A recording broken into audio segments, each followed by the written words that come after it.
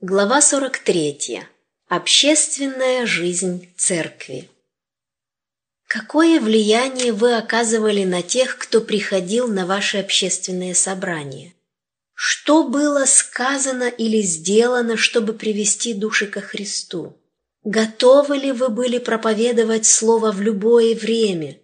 Исполняли ли свой долг? Готовы ли вы встретиться на Божьем суде с теми, с кем общались на своих встречах, особенно с теми, кто попал под ваше влияние и умер без Христа? Можете ли вы сказать, что ваши одежды чисты от их крови? Я упомяну только один случай, связанный с сестрой Ц. Не осудит ли она вас, выросших в добропорядочной семье? У вас были самые благоприятные возможности развить у себя добрый христианский характер, но вы не чувствовали никакой ответственности за души. Вы поощряли гордость, тщеславие, любовь к удовольствиям, опозорили свое исповедание и сыграли свою роль в том, чтобы заставить эту бедную душу, обуреваемую сатанинскими искушениями и нападками, усомниться в реальности истины и в жизненной ценности христианской религии. Значимость. До человеческих сердец можно легко достучаться через дружеское общение в кругу семьи. Очень важно, чтобы пастор почаще общался со своей паствой, знакомился с разными сторонами человеческой природы, хорошо понимал все движения человеческой души, делал свои проповеди доступными для восприятия членами своей церкви и научился проявлять великодушие и любовь, свойственные лишь тем, кто внимательно изучает человеческую природу и потребности людей. Мне было показано, что соблюдающие субботу как народ работают слишком много, не позволяя себе отдохнуть или переменить род занятий. Отдых необходим тем, кто занят физическим трудом, но он еще более нужен тем, кто занимается в основном умственной работой. Наш разум не должен постоянно и чрезмерно трудиться даже над религиозными темами. Это не нужно ни для нашего спасения, ни для славы Божьей. Мы не можем одобрить некоторые виды развлечений, такие как танцы, игра в карты, шахматы, шашки и так далее, потому что небо осуждает их. Эти забавы открывают дверь большому злу. Они не оказывают благотворного влияния, но возбуждают и разжигают у некоторых людей страсть к азартным играм и разгулу. Христианам следует осуждать все подобные игры, заменяя их чем-нибудь совершенно безвредным. Христиане обладают благословенным правом и священной обязанностью давать отдохновение своему духу и заряжать бодростью свое тело посредством чистого, невинного досуга, благодаря чему они смогут использовать свои физические и умственные силы для славы Божьей. Наши развлечения не должны быть бездушным весельем, лишенным всякого здравомыслия. Мы можем проводить свободное время таким образом, чтобы принести пользу и возвысить тех, с кем мы соприкасаемся, и лучше подготовить их и нас самих к более успешному исполнению обязанностей, возложенных на нас, как на христиан. Мы не найдем оправдания в глазах Божьих, если будем принимать участие в развлечениях, которые делают нас непригодными для верного исполнения житейских обязанностей и таким образом лишают нас желания размышлять о Боге и о небесном. Религия Христа несет радость и оказывает возвышающее влияние. Она выше глупых шуток и острот, пустой и бессмысленной болтовни.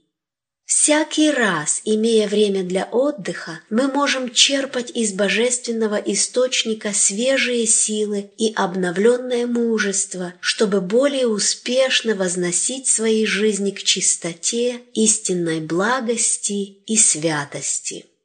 Я верю, что даже когда мы стремимся отдохнуть душой и телом, чтобы получить новый заряд бодрости, Бог требует, чтобы мы наилучшим образом использовали наши способности.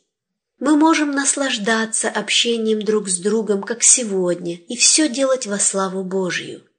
Мы можем и должны проводить свой досуг таким образом, чтобы затем еще успешнее выполнять возложенные на нас обязанности и чтобы оказывать еще более благотворное влияние на тех, с кем мы общаемся.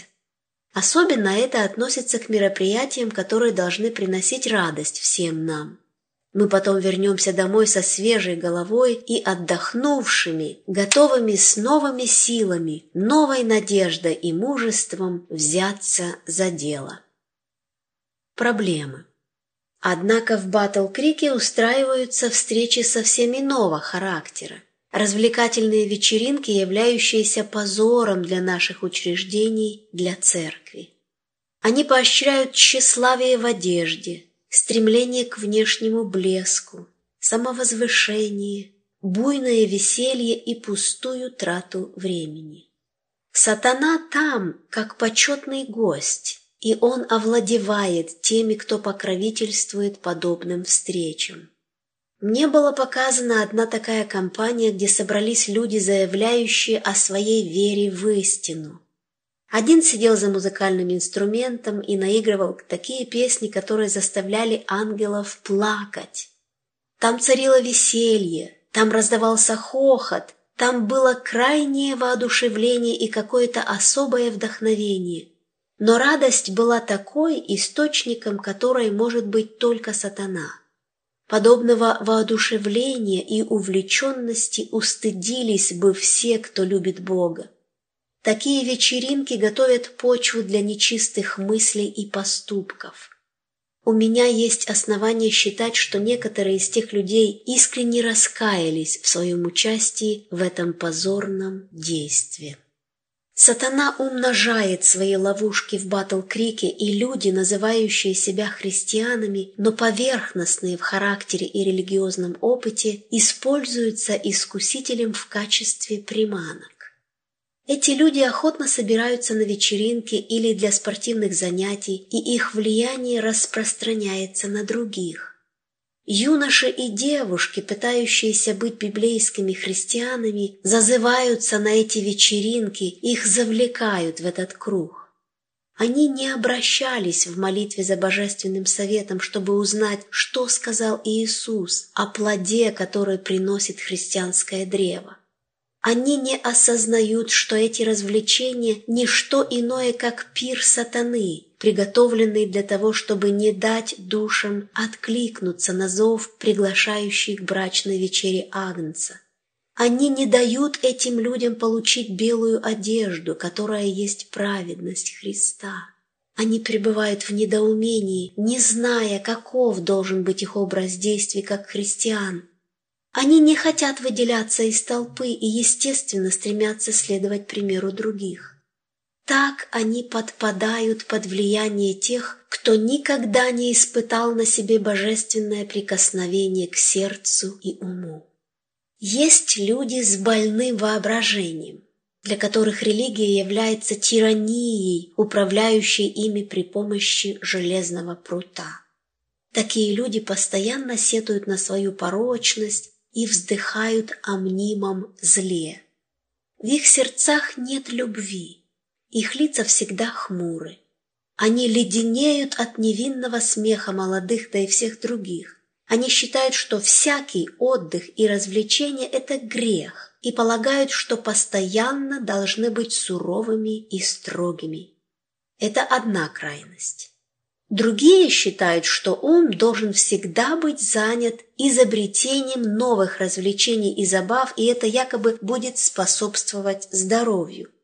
Они привыкают жить в состоянии возбуждения и без этого чувствуют себя плохо. Таковые не являются истинными христианами, они впадают в другую крайность. Истинные принципы христианства являются для всех источником радости, широта и долгота, глубина и высота которой безмерны.